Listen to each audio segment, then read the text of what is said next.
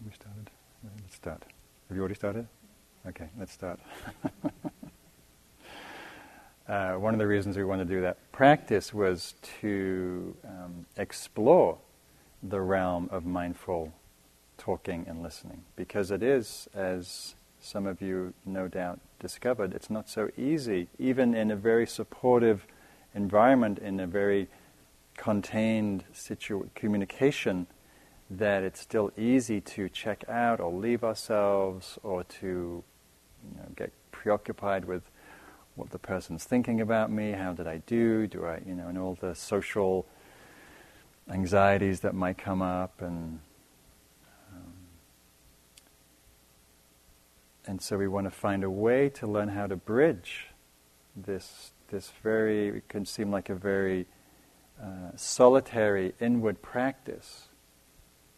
And the point isn't to train you to be just good cushion-sitting meditators, but to learn how to be fully awake human beings in the fullness of your life, including your work and your therapeutic practices, your relationships, and with yourself and with your community.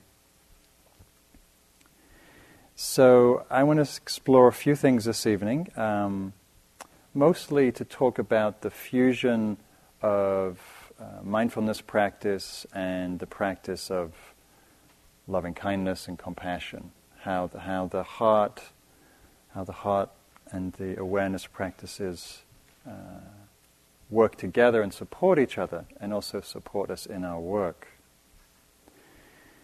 So we've had many questions in different forms about how does this practice relate to my work? How do I take this into my work with patients, with clients, with students, with whatever form you're working in? So I want to just briefly name a few qualities that I think really translate. Because the qualities that we're developing here, like the quality of a mindful, non-judgmental presence, right, is very essential to any work that we do with somebody. And when we're working in relationship, just as you saw in the diet, there's a lot of things going on. Right? We're tracking our own body, our own process, our own feelings in response, our thoughts, our emotions. We're tracking our client, our patient, our student, their thoughts, their feeling, their affect, their mood, their non-verbal cues. We're tracking the intersubjective field between us. We're tracking projection, transference, countertransference. We're also aware of their history and the context of the work that we've been doing with them. So there's a lot to hold. There's a lot to get easily lost in.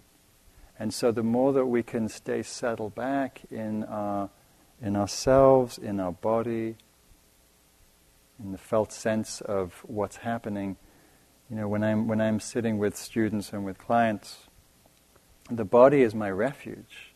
I stay very grounded, very settled in myself. The more relaxed I am, the more receptive I am. The more attuned to my body I am, the more I'm catching and sensing what's happening, often with the client that they may not even be aware of themselves, particularly emotionally.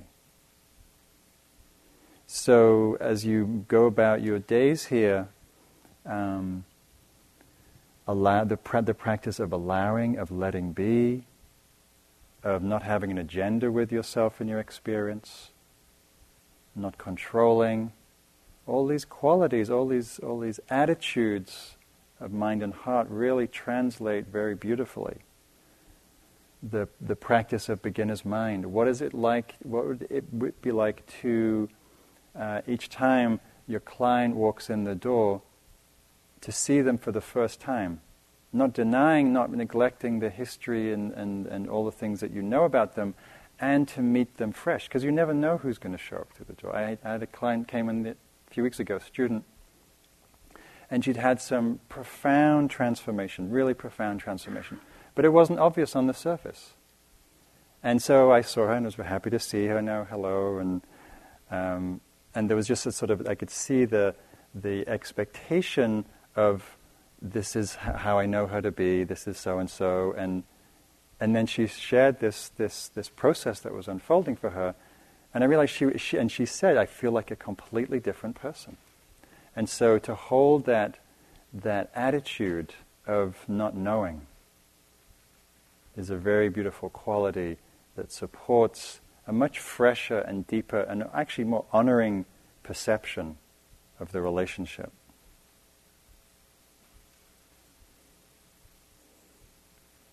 And this practice isn't easy, as you've been seeing, as we've been hearing. To stay present to the breath, or difficult sensations, or difficult emotions. It sounds very simple. Breathe in, breathe out, pay attention, what's the problem? And we see the mind doing its tricks and spacing out and running around, and we're everywhere but this moment. So we need a lot of patience, a lot of self-forgiveness, a lot of kindness with ourselves. And to trust in the process. I've had some people ask me today about the integration, and my main response is to trust in your practice. To trust that the deeper that you understand mindfulness through your own experience, that is what translates. That is what you take the practice in your being. We can sort of integrate these different traditions conceptually, but that's not really what makes a difference. It's how we live this practice. That's how we know this practice, by our own lived experience. So I wanted to share this little meditation ad that somebody sent me some time ago.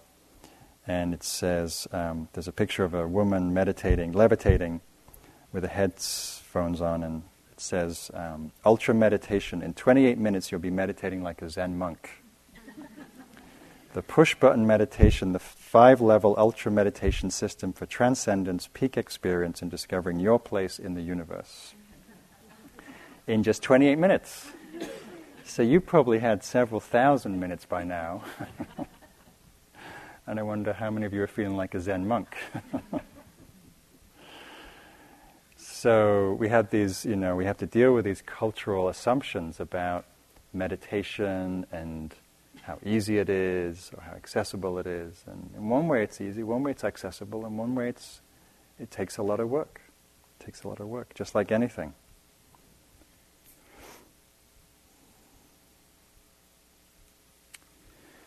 So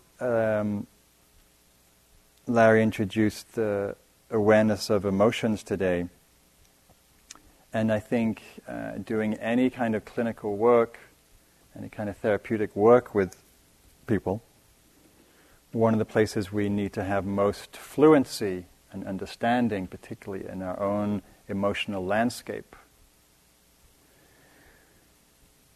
I was talking to a client recently who had just come back from working with somebody else, and she commented that this therapist was not so comfortable about her crying. In fact, would ask her not to cry when she cried, and would talk over her when she cried. And I thought, that's interesting. I wasn't surprised she came back. So, and it's not the first time I've heard those kind of stories where people are just not so comfortable with an intensity of emotion. And that might sound shocking to many of you. I'm looking at your faces looking aghast.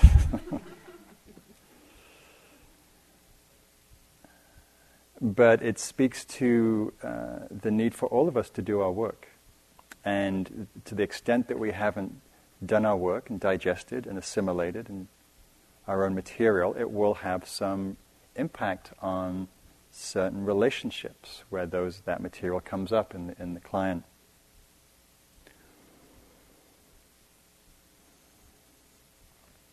There's a cartoon that I like. There's a businessman sitting at his desk, and his big desk leaning over it, and he has his finger on the intercom, and a little caption underneath says, "Miss Jenkins," he's talking to a secretary, "Miss Jenkins, please get me in touch with my feelings."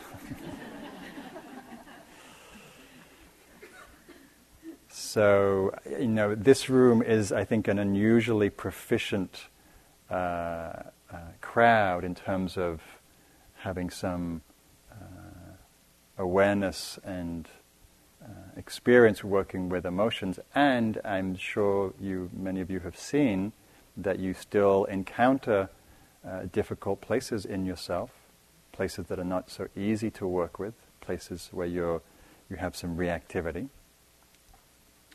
So one teaching that the Buddha gave that I think is very helpful or illuminating in working with emotions, but it could be with other things too, is he gave this teaching on the two darts. And he said that in the course of everyday life, we encounter the first dart of suffering, just the normal experience of being in a body, having physical pain, having emotional sadness or loss or distress or aging, sickness. And then we add a second dart, and this is the dart of suffering. The first dart is the dart of pain, which is, and it could be many things we add. Is perhaps, say, if we're feeling grief or loss, we might add the dart, oh, I thought you'd got through this already. You should be more evolved than this. I can't believe you're still dealing with this. Or some way that we judge or criticize or reject or push away, and we add to what is already a difficult situation. So one of the things you may have noticed today as you're paying attention to the realm of emotions is how easily we want to deal with them through our mind and our thoughts. How many of you have found yourself thinking about your feelings, judging your feelings, analyzing your feelings, thinking them away, being afraid of them, planning how you can fix and eradicate them, right? All the different ways that we might try to think our way out of feeling, or ways that we might simply just, I'm not going to feel that. I'm just going to let that go and think about something really juicy.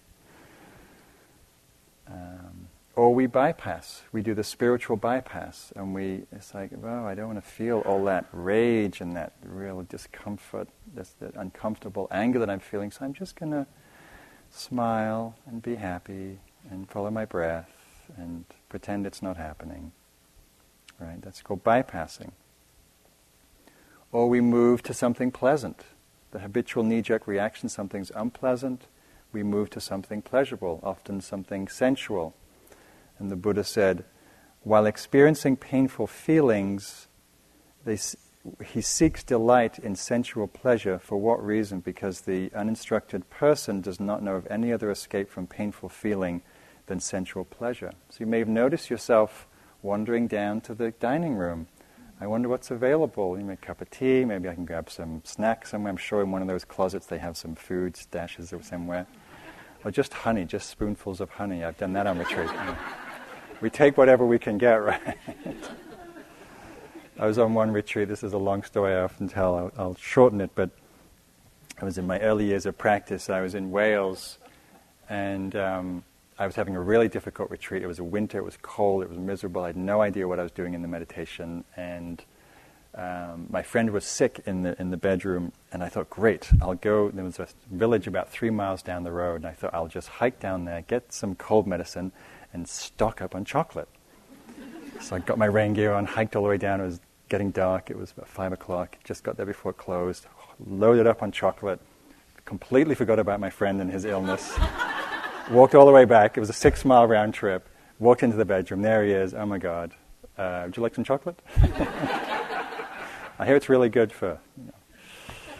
So, we don't want to be with something difficult. We get tunnel vision. We escape, and then there's consequences. He took it in very good humor. He drew me this very cute picture of me at the candy store with pockets bulging full of chocolate, and the person behind the counter is loaded with all this cold medicine. And I'm going, and another piece of chocolate, please.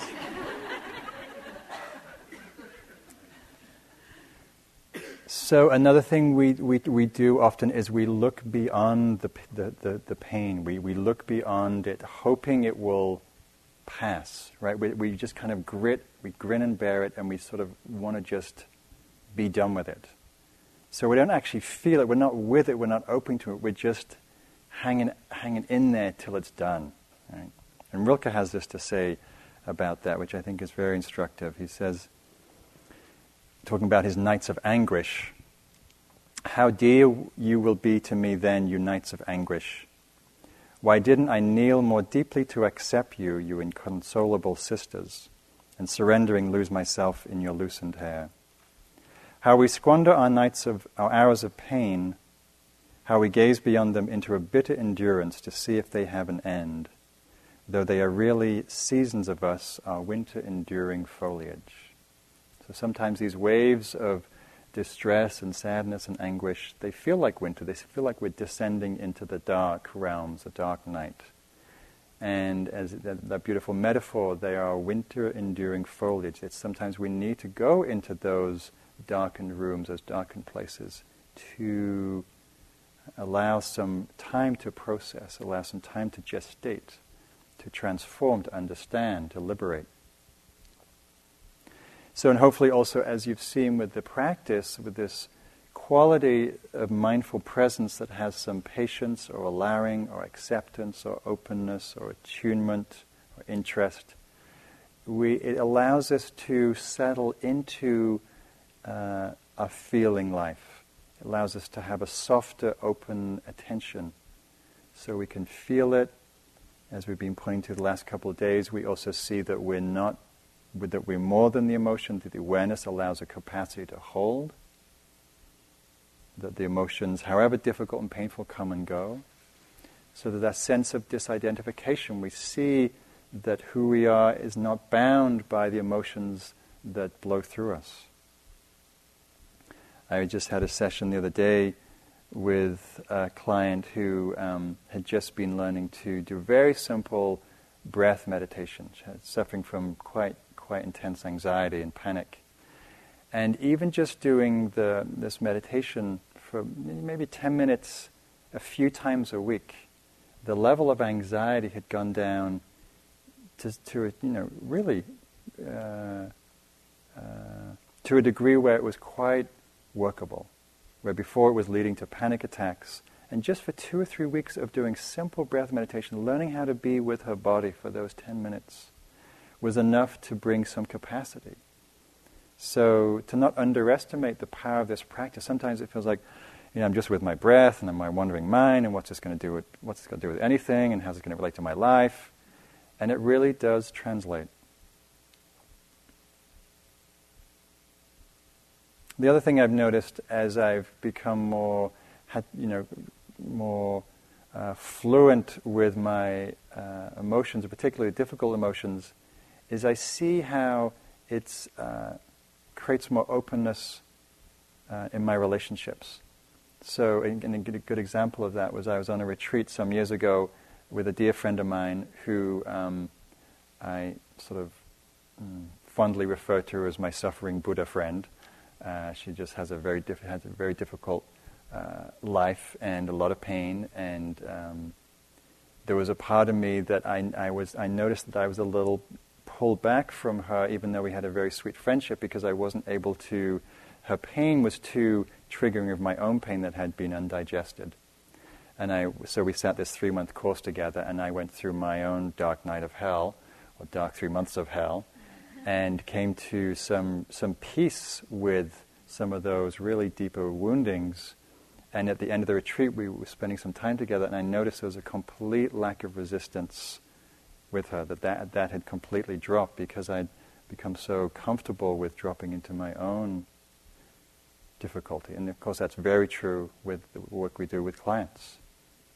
As you know, some clients we may find quite challenging. Because why? Because they trigger our own material, things that we haven't quite resolved yet. So the most important piece in terms of working with difficulty and pain and suffering, whether it's emotional or physical or any other kind, is to first acknowledge the suffering nature of it. To recognize, this is suffering, this is painful. We come to meet the Buddha's first noble truth, that there is suffering in this life. I'm not doing it wrong, and it's not a mistake, it's not a problem. there is suffering. And when we acknowledge the suffering nature of something, which might sound a little like, well, that's kind of duh, obviously, no, I'm grieving, it's suffering. But sometimes we don't notice, oh, this is suffering. When we actually acknowledge that to ourselves, it allows the heart to meet it more openly and tenderly. Oh, this is suffering. Oh, yeah. Pain is like this. And it just allows the heart to come forward a little more, because we're actually meeting the reality of it.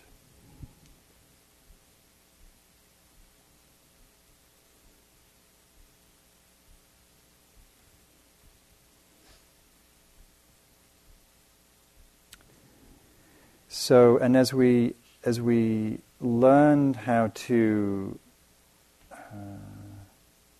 meet our own difficulty, our own suffering, our own pain, of course what you may know already is that tenderizes the heart, and it allows the heart, it's like a cultivation of the heart. When we meet our pain with some presence, it's a way of allowing the heart to develop. So I wanted to share a poem about that, several poems actually, but this is part of a poem from Naomi Shihab Nye, a poem that we like to read a lot, which so speaks to this quality that develops, the quality of kindness that arises out of meeting pain. She says, "Before you know that what kindness really is, you must lose things, feel the future dissolve in a moment like salt in a weakened broth. What you held in your hand, what you counted and carefully saved, all this must go so you may know how desolate the landscape can be between the regions of kindness. Before you know kindness as the deepest thing inside, you must know sorrow as the other deepest thing. You must wake up with sorrow. You must speak to it till your voice catches the thread of all sorrows, and you see the size of the cloth. Then it's only kindness that makes sense anymore. Only kindness that ties your shoes and sends you into the day to mail letters and purchase bread. Only kindness that raises its head from the crowd of the world to say, 'It is I you have been looking for,' and then goes with you everywhere, like a shadow or a friend."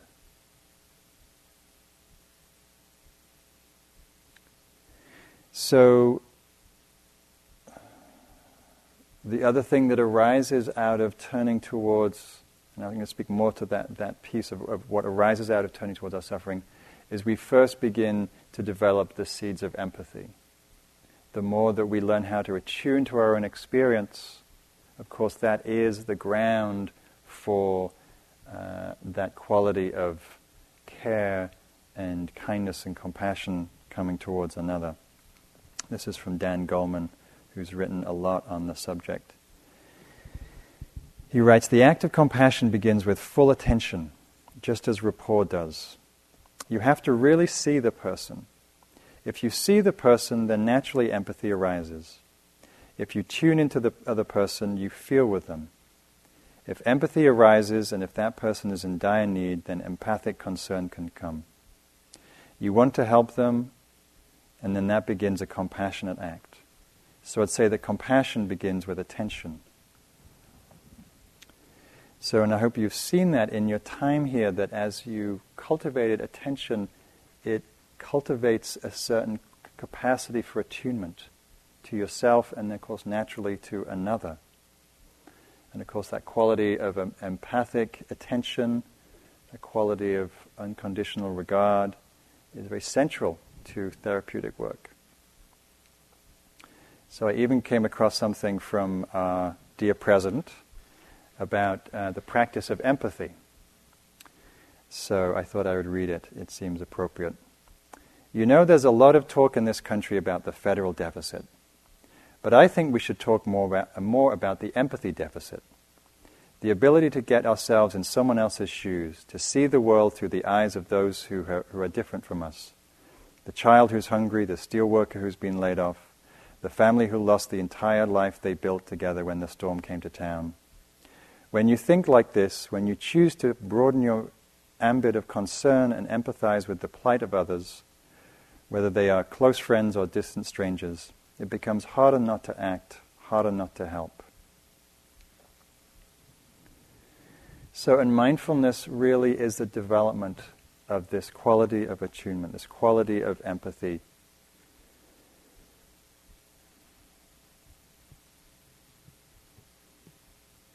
I was teaching this winter a couple of times at our sister center in the East Coast at IMS, Insight Meditation Society.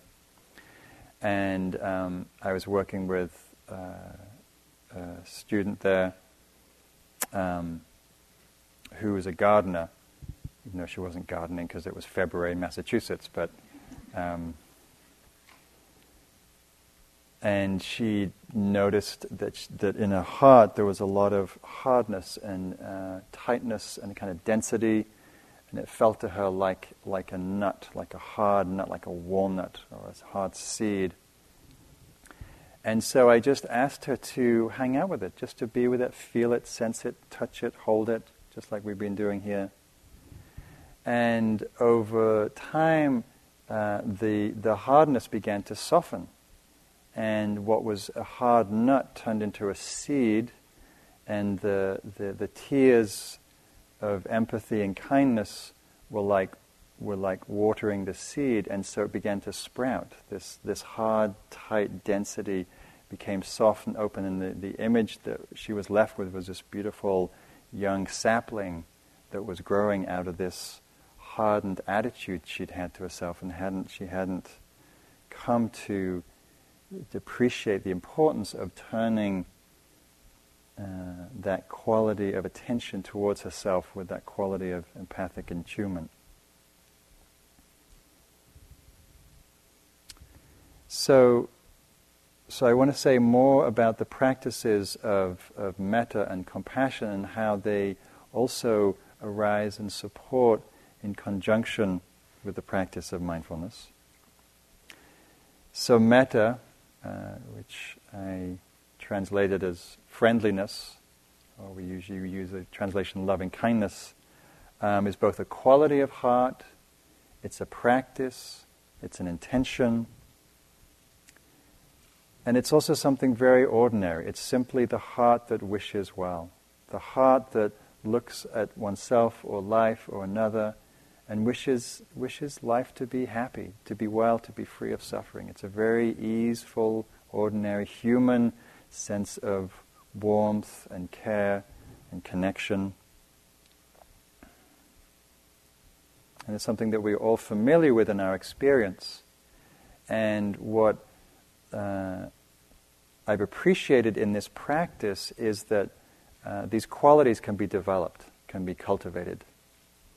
I grew up as a Catholic in England, and I always heard the teaching about loving your neighbors as yourself, and I didn't particularly like my neighbors or myself, and I was a little lost about what to do with that teaching.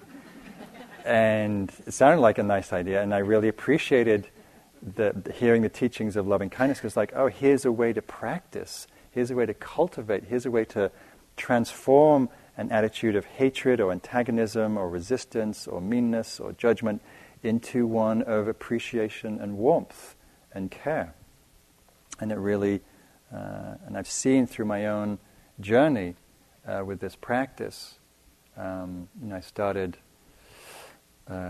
25 years ago in London. I was a punk rocker, it's hard to imagine. I had a white mohawk, and I was a very angry young student, and I was an anarchist and was squatting and had a big chip on my shoulder, and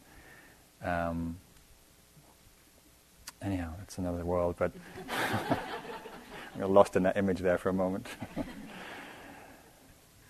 And I also had a lot of harsh judgment and self-criticism, and my heart was really frozen. I started doing this practice, and I felt like there was, even though I didn't really quite know what it was about, I felt some resonance. So I started doing it every day, and mostly to myself, because that was where I felt like it was needed. And over the years, it really softened what felt like an iceberg in the heart, really melted. And as the years went by, a deepening capacity to care for myself and love myself and cherish myself, not in a narcissistic way, but in a really genuine, warm, appreciative way. So I want to read a story that speaks, stories often speak so succinctly to these qualities. So this is a story from a doctor about the quality of metta, you could say. So I stand by the bed where a young woman lies, her face post-operative, her mouth twisted in palsy and clownish. A tiny twig of her facial nerve, the one to the muscles of her mouth, had been severed. She will be thus from now on. As surgeon, I had followed with religious fervor the curve of her flesh. Nevertheless, to remove the tumor in her cheek, I had to cut the little nerve. A young husband is in the room. He stands on the opposite side of the bed, and together they seem to dwell in the evening lamplight, isolated from me in private. Who are they, I ask myself? He and this wry mouth who gaze and touch each other so generously. The woman speaks. Will my mouth always be like this, she asks. Yes, I say, it's because the nerve was cut. She nods and is silent, but the young man smiles. I like it, he says. It's kind of cute. All at once, I know who he is. I understand and I lower my gaze. One is not bold in an encounter with a god. Unmindful of my presence, he bends to kiss her crooked mouth, and I'm so close I can see how he twists his own lips to accommodate hers, to show her that their kiss still works. I remember that the gods appeared in ancient Greece as mortals, and I hold my breath and let the wonder in. So there's such a beautiful demonstration, just how simple and attuned and loving this quality can be.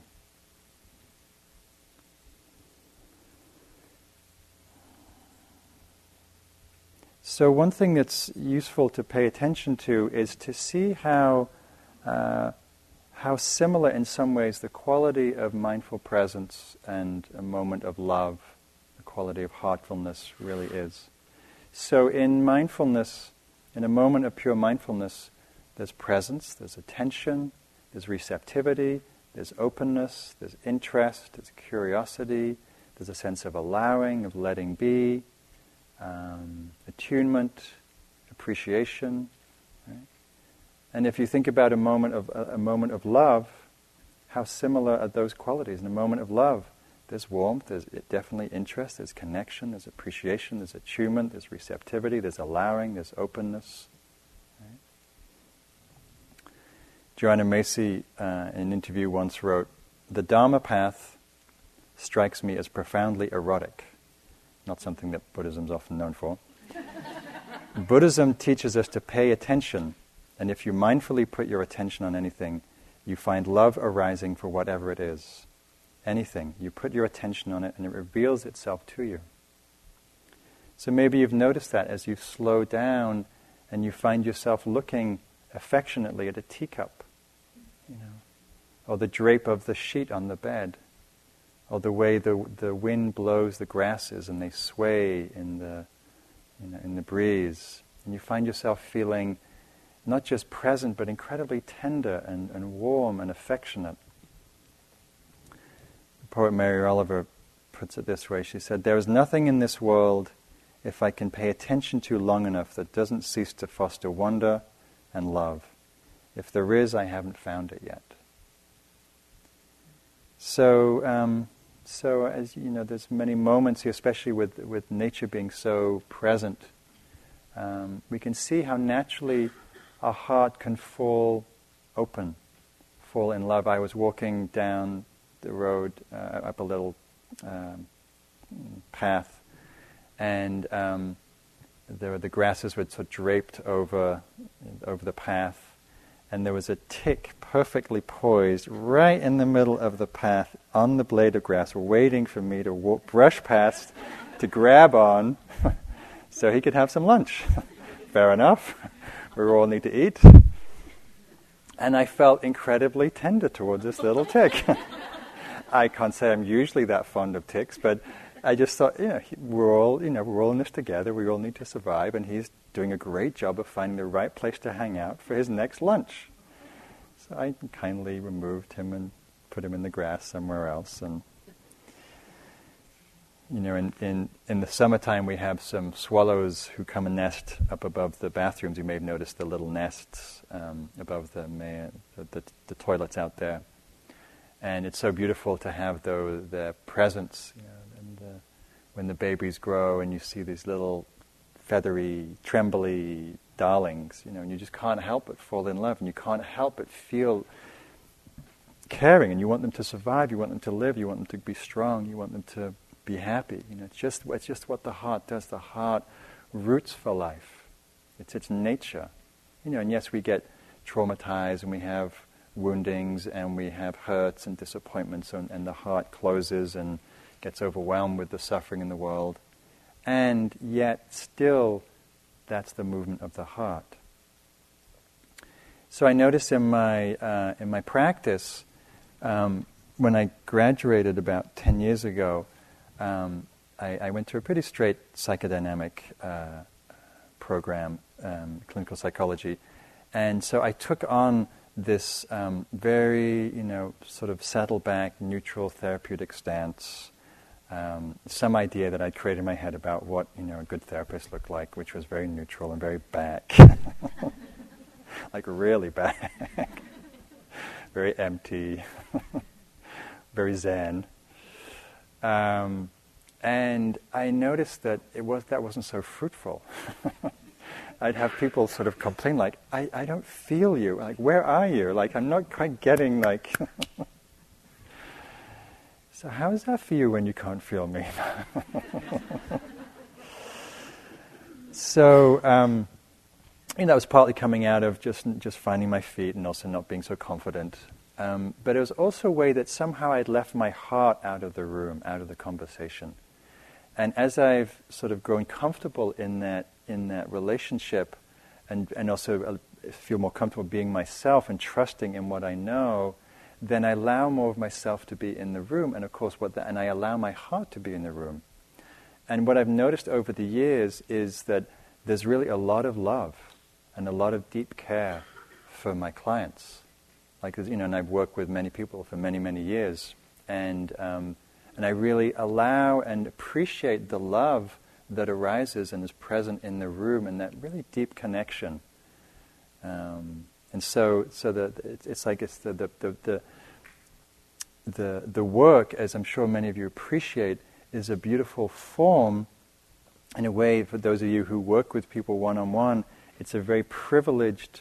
It's a privileged period, but it's also a privileged place where you get to practice what you were doing this afternoon. You practice mindful listening and speaking. You practice cultivating presence and kindness and empathy and compassion, right? And wisdom and clarity. What a beautiful support for your own well-being and for theirs.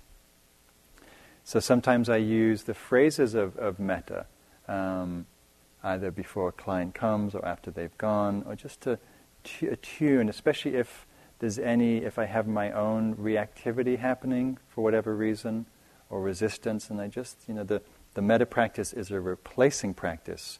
We drop a phrase in, we say some phrases, it replaces the existing mind state with a new one. Two mind states can't exist in the same mind at the same time. So if we're feeling reactive and we say, and may I be happy, and may I be peaceful, may you be happy. It's not a denial practice, but it's a way that we can see how at times we can transform a mind state on a dime.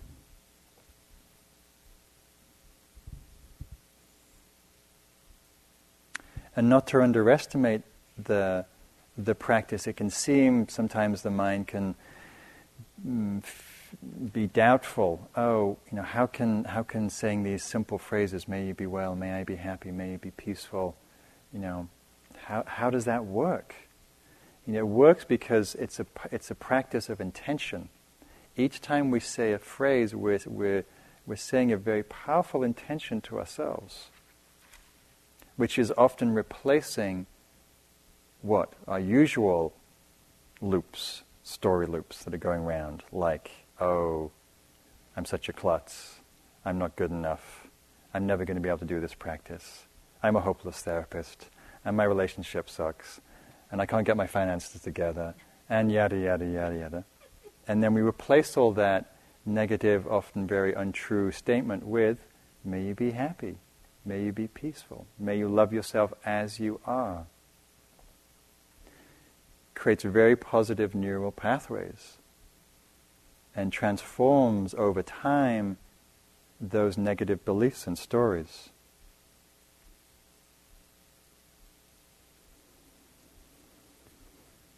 So metta is also an attitude. It's the way that we meet ourselves and each other. It's a way that we meet the moment. It's a way that we meet experience. It's an attitude of openness, of warmth, of kindness. So how is it? You can pay attention to the quality. That's why we say, notice your relationship to what's happening. Notice the attitude you bring when to a physical sensation that's painful. What attitude do you bring when your heart is feeling forlorn and sorrowful, or lost in sadness and fear? So noticing that the attitude, the orientation, really has an important impact on that experience. And how the attitude that we bring to ourselves or the world often determines that experience and how we see it, how we experience it. Right? With our thoughts we create the world, the Buddha said.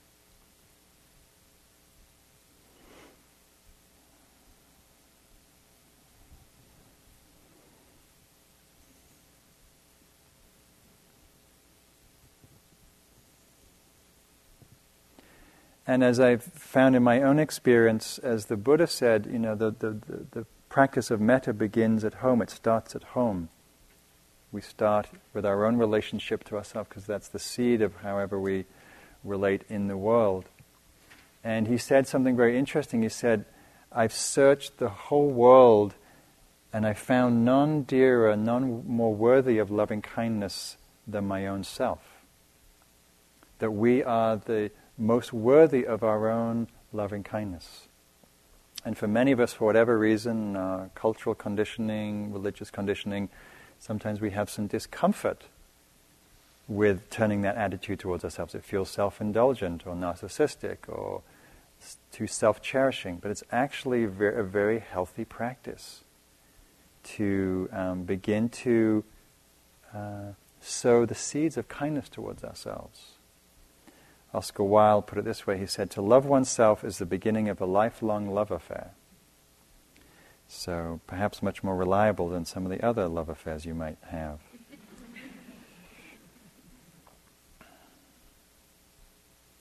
And also, I think just one last piece to this is the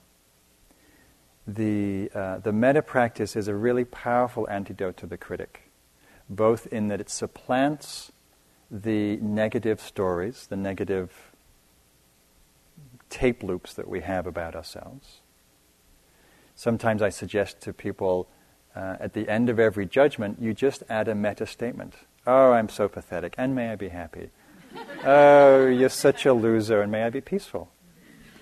Oh, for God's sake, just get on with it, and may I be happy.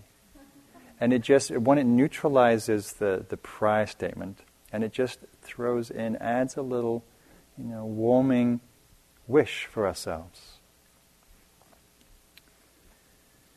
The other thing that the metta practice it does in support of working with the critic is it just builds up this storehouse or this I can't think of the word, this refuge of well-being, that it's just a very powerful antidote to that negative diatribe that we put up with so much.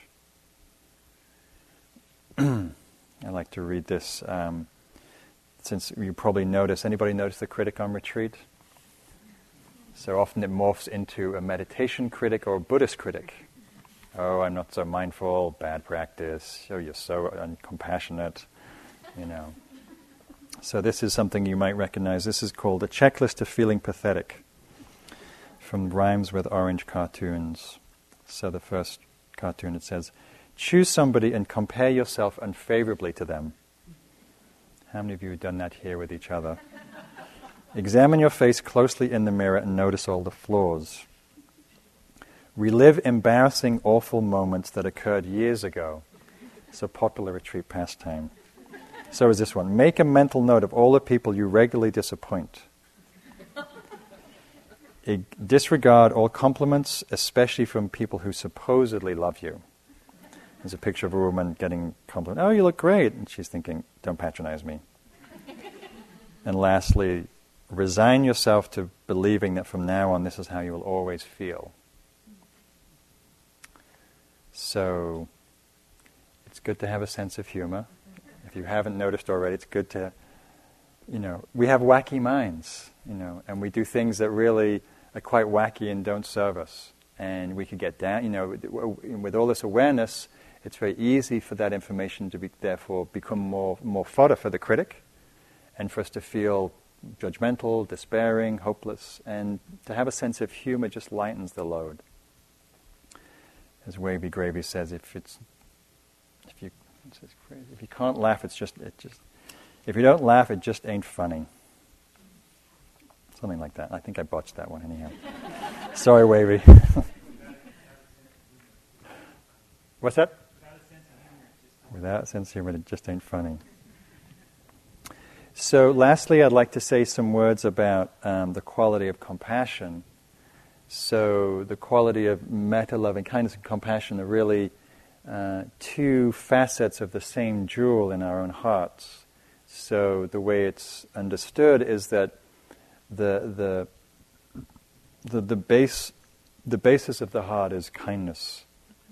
And when that kindness meets, feels, encounters suffering of any sort, there's a natural response of that open heart, and the response is one of a tenderness, a caring, an empathy, a feeling, compassion, we feeling the suffering of the other as if it was our own.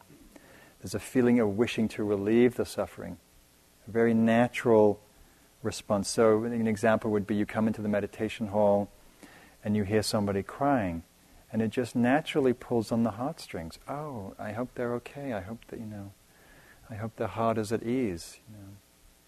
There's just a natural warmth, and I know some people felt that today in the dyads.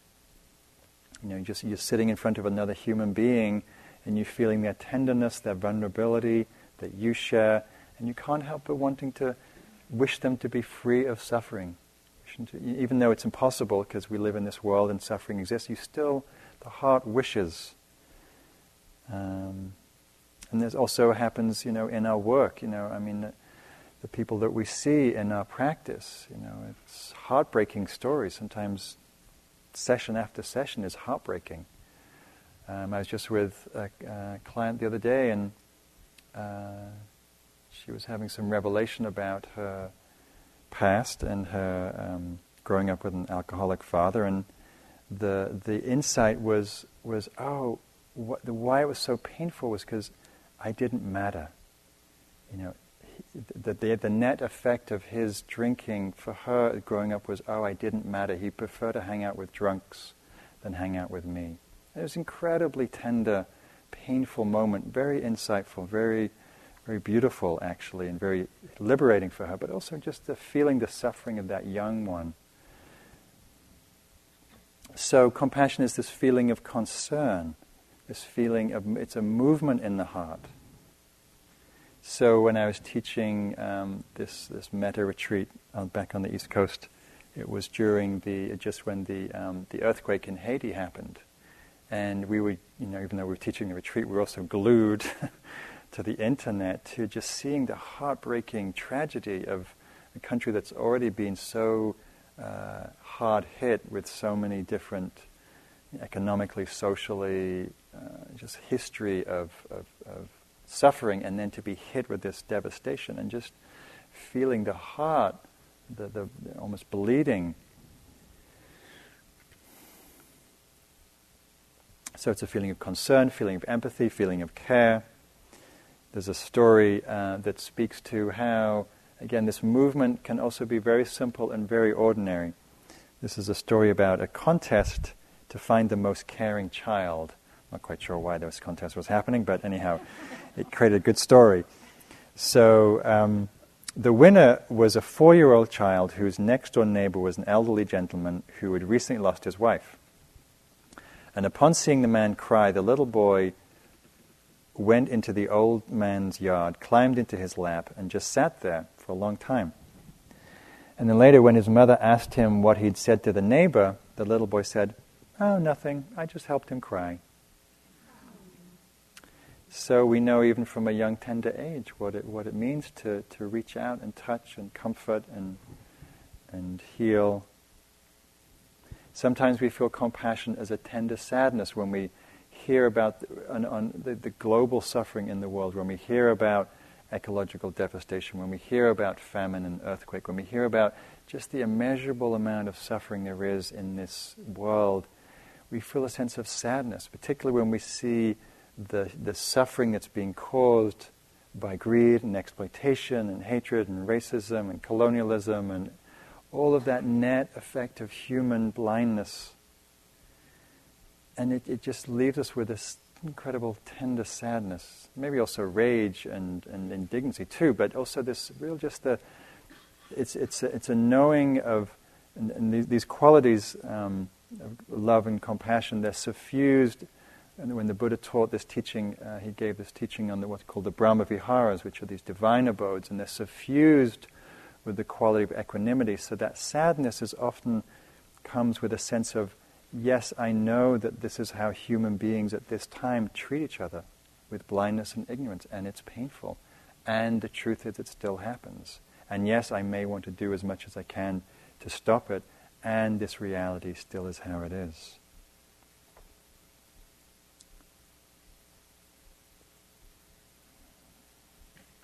One of the beautiful qualities of this state of compassion is it allows a sense of commonality. Just as someone was speaking to about feeling connected in the room, I'm wondering whether that was partly what was happening, was that we feel the commonality of our shared experience. And we see that our suffering is not so personal, not so isolated. It helps us see, it actually allows us to feel more united in some way.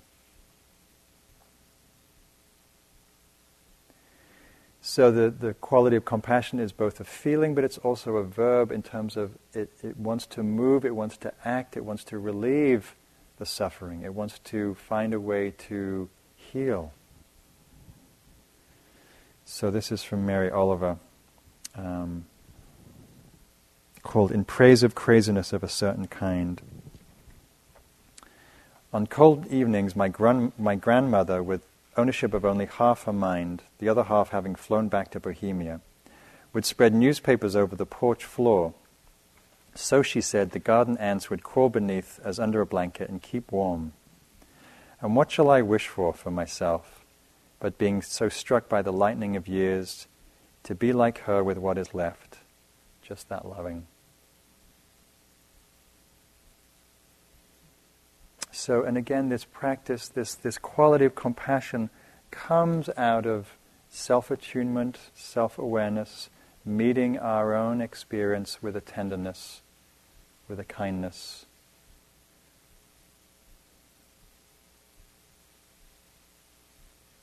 And we all have this capacity. When the heart is open, when it's not resistant, when it's not in fear, there's a movement, there's a wanting to heal, a wanting to take care, wanting to nourish. This is from The Far Side, from Gary Larson, speaking to this innate quality that the heart has to move in this way. So we're in hell.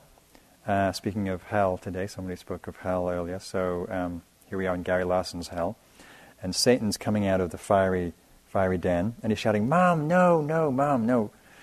And the caption underneath is, despite his repeated efforts to explain things to her, Satan could never dissuade his mother from offering cookies and milk to the accursed. And so she's here with a little tray, cookies and milk, and the fresh recruits to hell, and a little penny with, devil things on, and a little tail, and there she is. That's just the heart wants to move. when we don't run away from suffering, which we so often do, as Ajahn Chah says, is when we run away from suffering, we run towards it. When we turn towards it, which can feel counterintuitive, with an open presence, with an open heart, the sadness, the pain that turns to tenderness, turns to warmth, turns to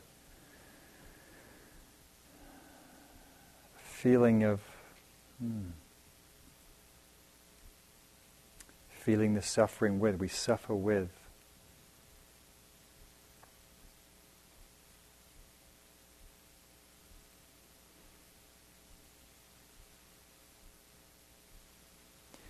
And that quality gives us what? It gives us fearlessness. It gives us tremendous courage.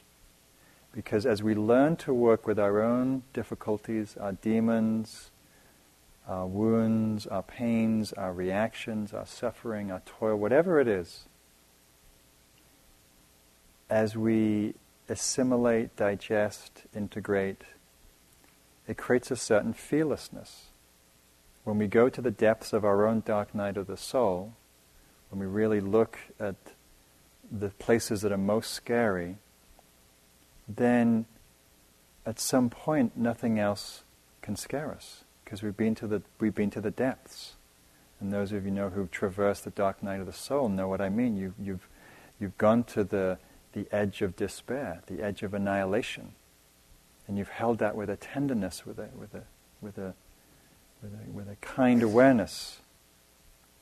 Sometimes the meditation path will take you there. And what comes out of that is tremendous strength, tremendous courage. And that is such a beautiful gift that we give to the people we work with.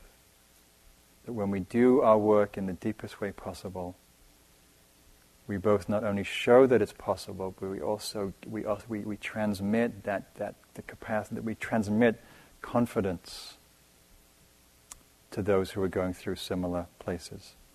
So I want to close with a poem that speaks to this from a poet, Rashani.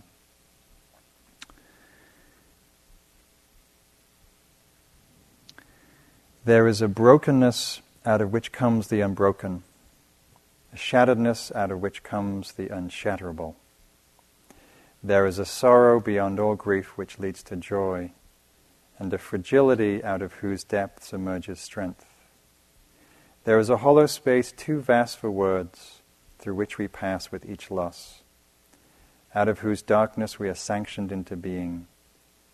There is a cry deeper than all sound, whose serrated edges cut the heart as we break open, to the place inside which is unbreakable and whole while learning to sing. So let's sit for a moment.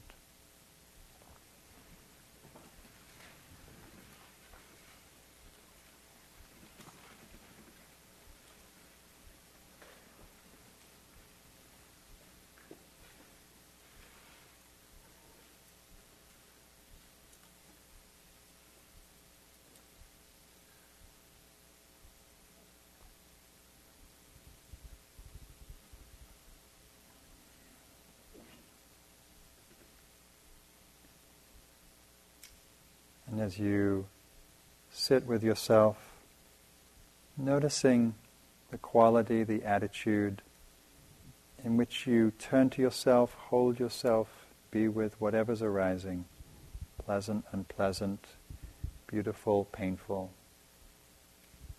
Pay attention to this turning towards and the quality that's implicit within it.